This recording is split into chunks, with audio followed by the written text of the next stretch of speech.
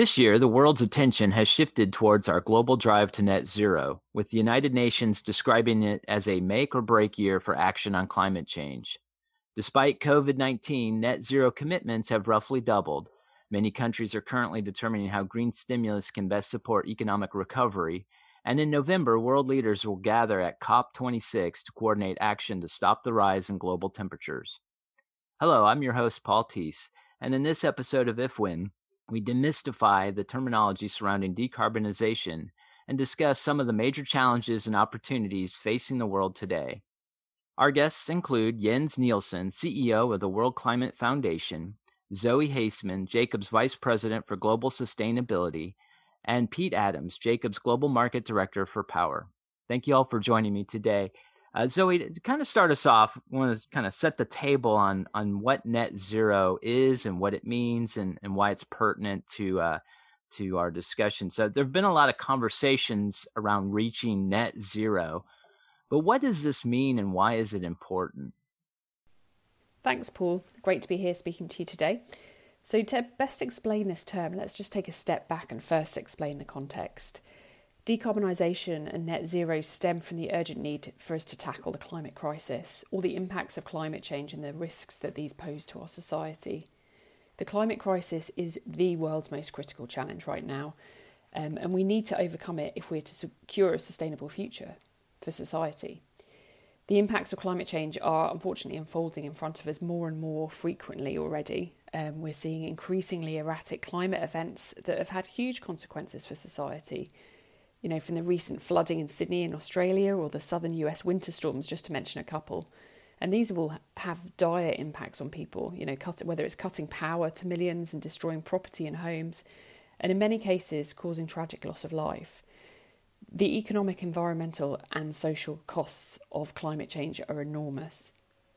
And it's human activity that's causing this climate change, and our global glowing economy further fuels it.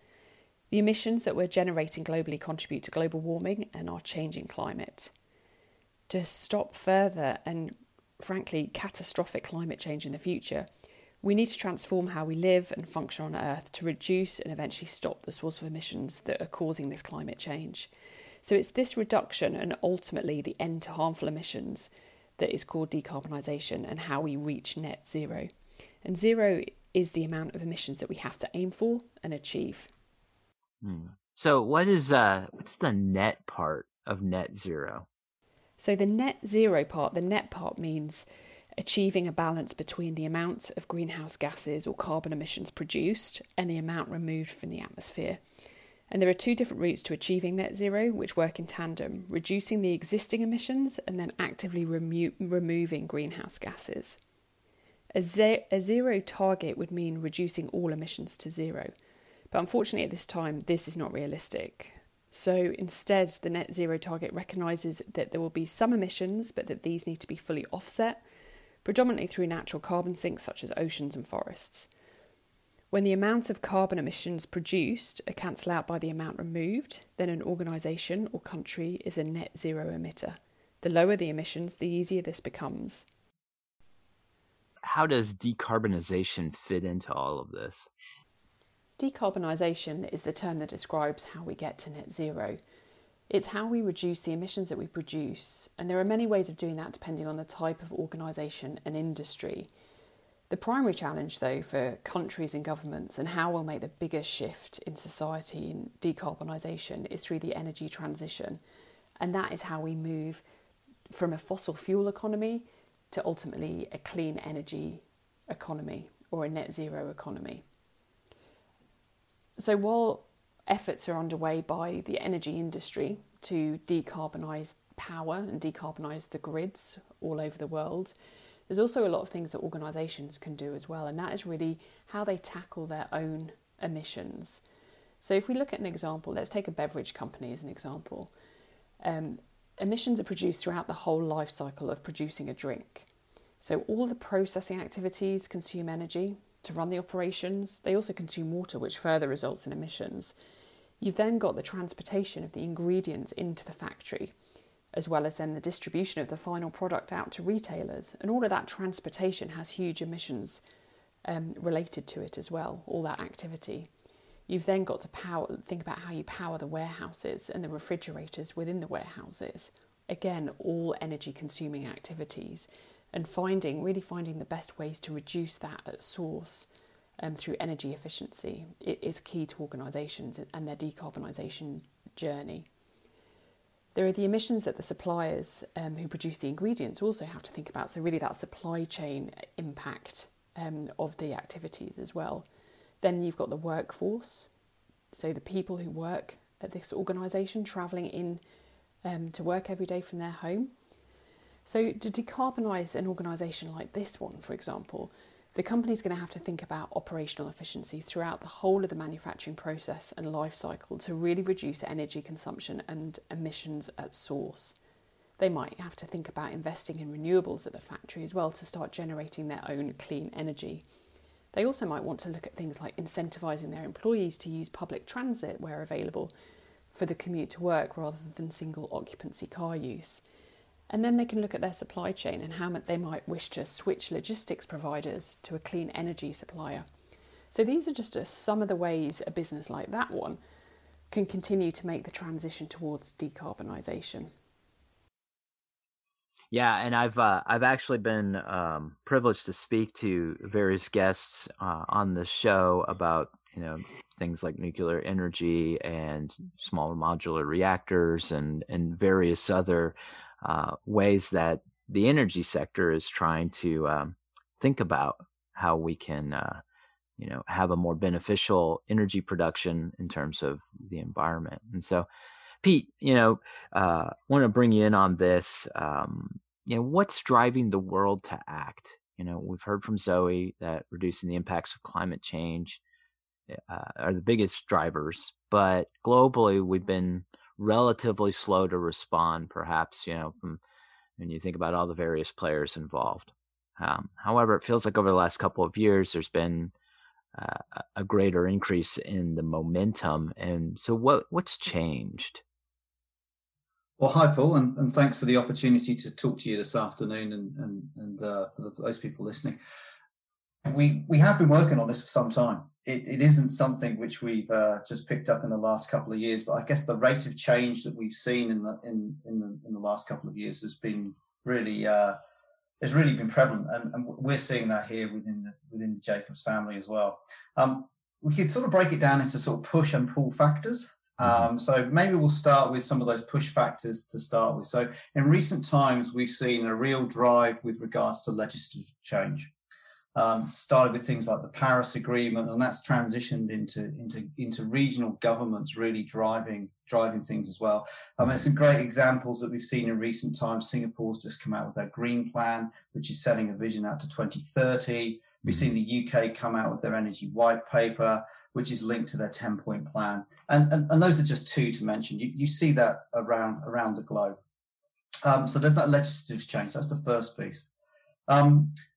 We're also seeing sort of some of the things that Zoe talked about, which are, there's real tangible indicators that climate change is real. It's here. It's not some fictional thing that we've made up.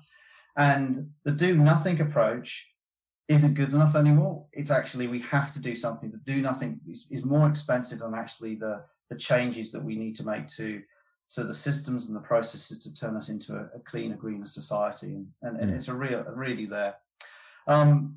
And how we fund them is also really important. So clean finance and green funds are there, but our investment community is really also driving this. And a really great example of that is the recent BlackRock letter that it sent out to companies, where asking them or encouraging them to demonstrate their models that they're using to keep the climate warming to less than 2 degrees by 2050. So those are a few of the push factors, as we would say. But on the other side, there's some pulls as well. So reducing emissions from a cost base, we've seen the drop in renewables, so it's becoming more and more affordable. Reducing our consumption as a society and making sure manufacturing is using less and disposing less actually generates savings. And those savings can then be reinvested back into business to stimulate growth. And we know that growth is one of the key things which drives modern society and modern economy. So again, we're seeing some of those pulls. And then I guess last but not least is one which sort of sits quite warm when I thought about some of this stuff is the honest generation and the knock-on effect that it's having. So if you take my children, the way that they feel about things and the way that they consume now, they want to know that it's coming from a sustainable supply, and that has a net impact on how parents will buy, and then how their parents will buy. And I'm actually seeing that in my own family.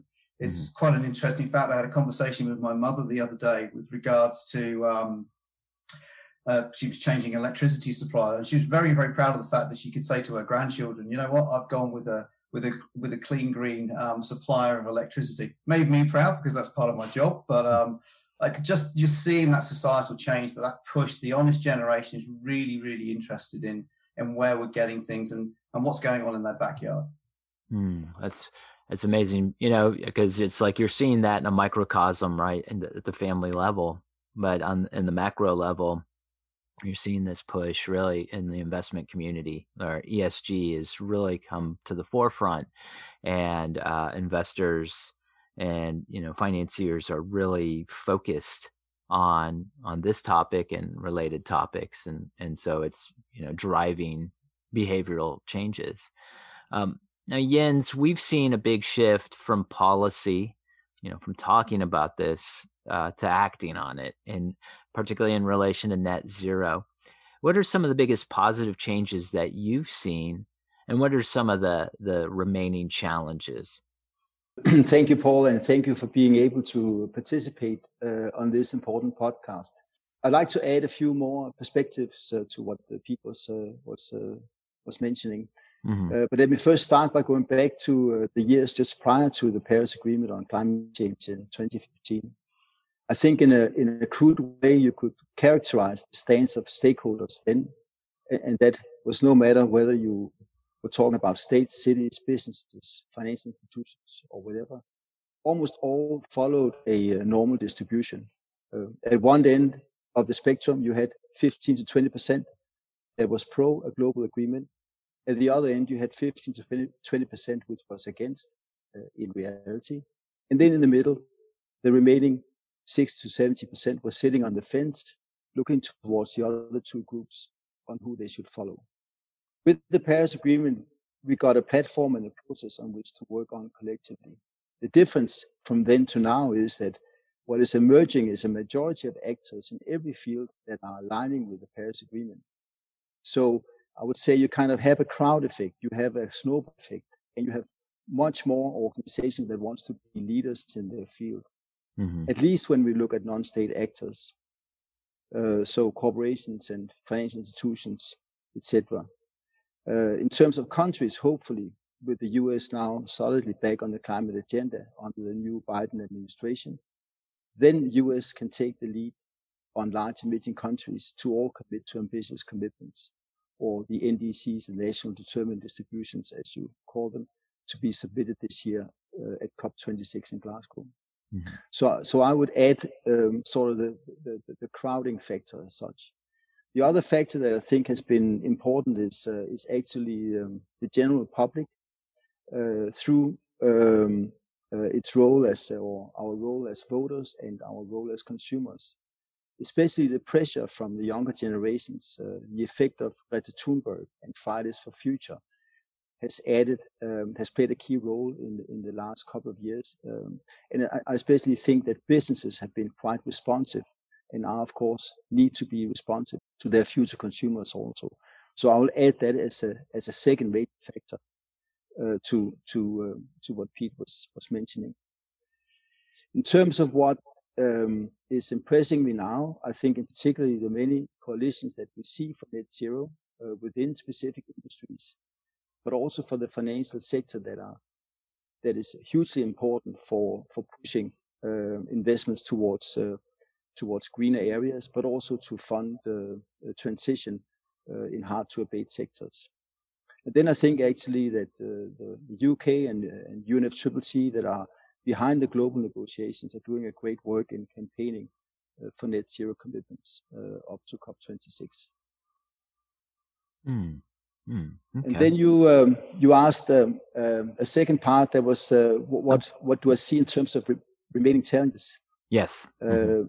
Yeah, I would say that in addition to the net zero commitments by 2050 or shorter, it's really the long-term view.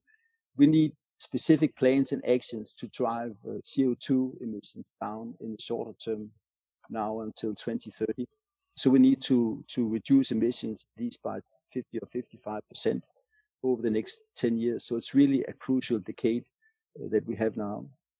We need countries to not only come with ambitious net zero commitments at COP26, we also need them to start working on real national implementation plans.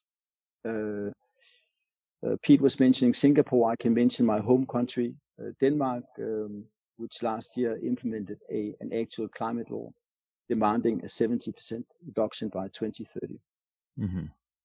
We need corporations to do real decarbonization, so deep decarbonization, and then we need investors to invest much more in the green sector and in transition of the hard to abate sectors. And an important trigger for this short-term change is, of course, a strong focus on investing in green recovery after COVID-19. In particular, investing in a sustainable infrastructure that can have lasting and wider effects in greening our societies. So, when you think about or at least when I do, and I have a pedestrian understanding of, the issues concerning how our energy production resources and sector impact the global climate.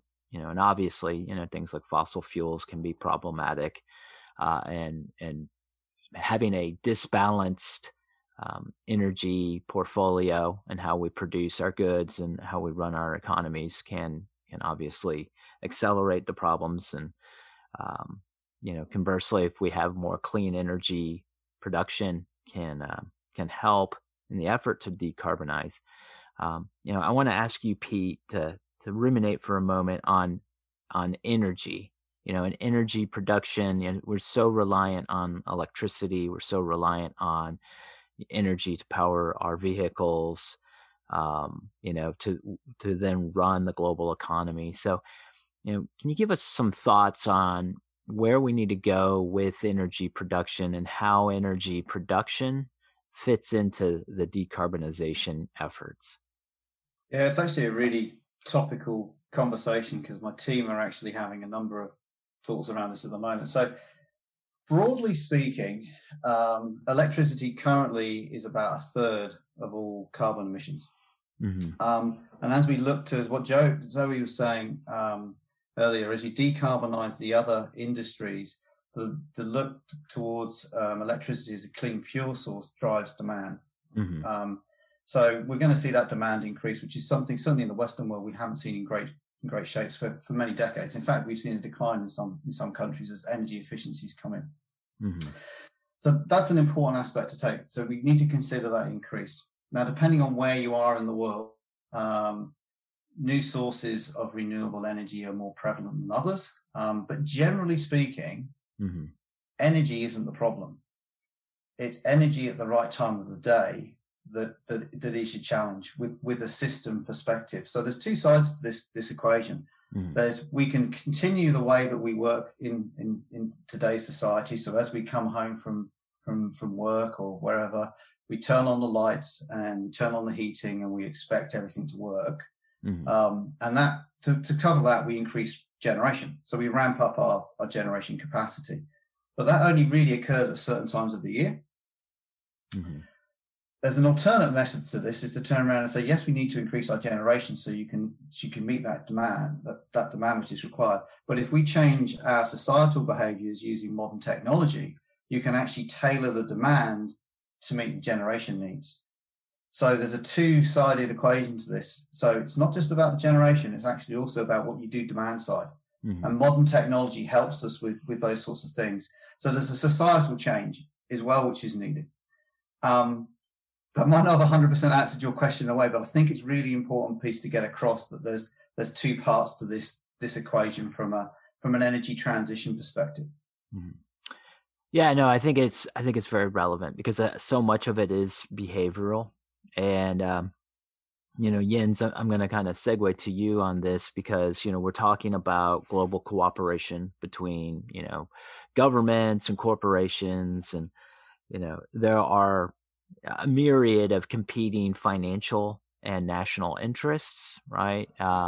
And so to reach net zero, it seems to me, that we need strong collaboration from all markets and a whole range of these stakeholders. But, the question is like, how do we get there? So can you tell us about the World Climate Foundation's focus on cross-sector partnerships? How has that been working? And how is it helping to promote coalition building in this endeavor? Thanks. Let me start by an example.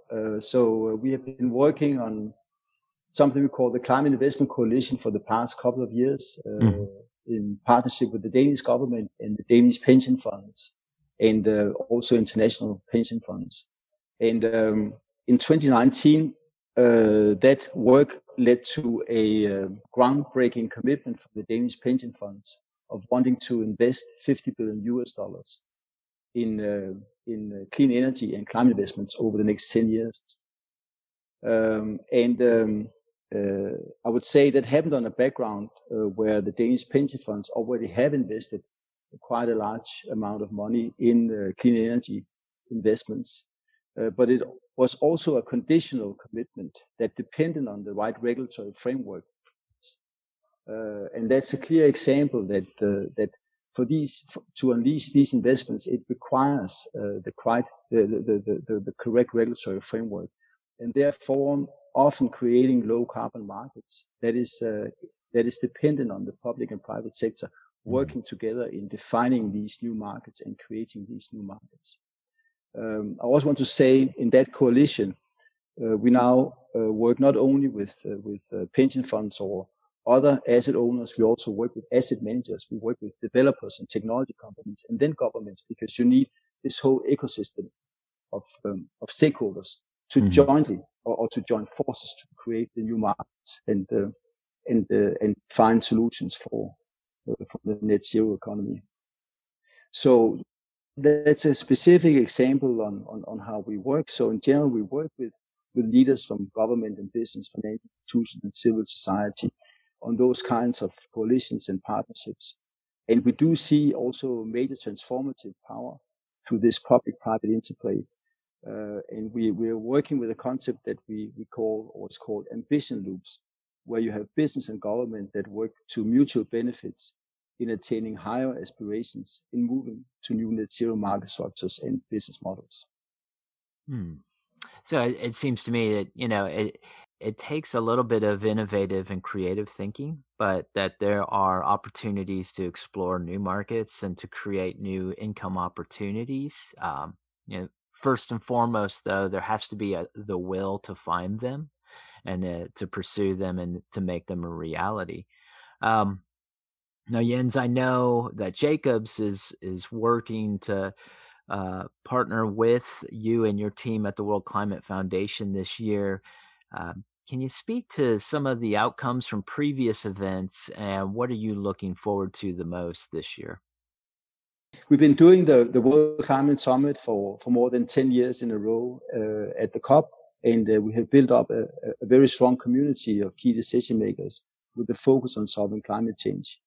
And throughout the years, we have delivered a range of commitments to reduce carbon and financial commitments also.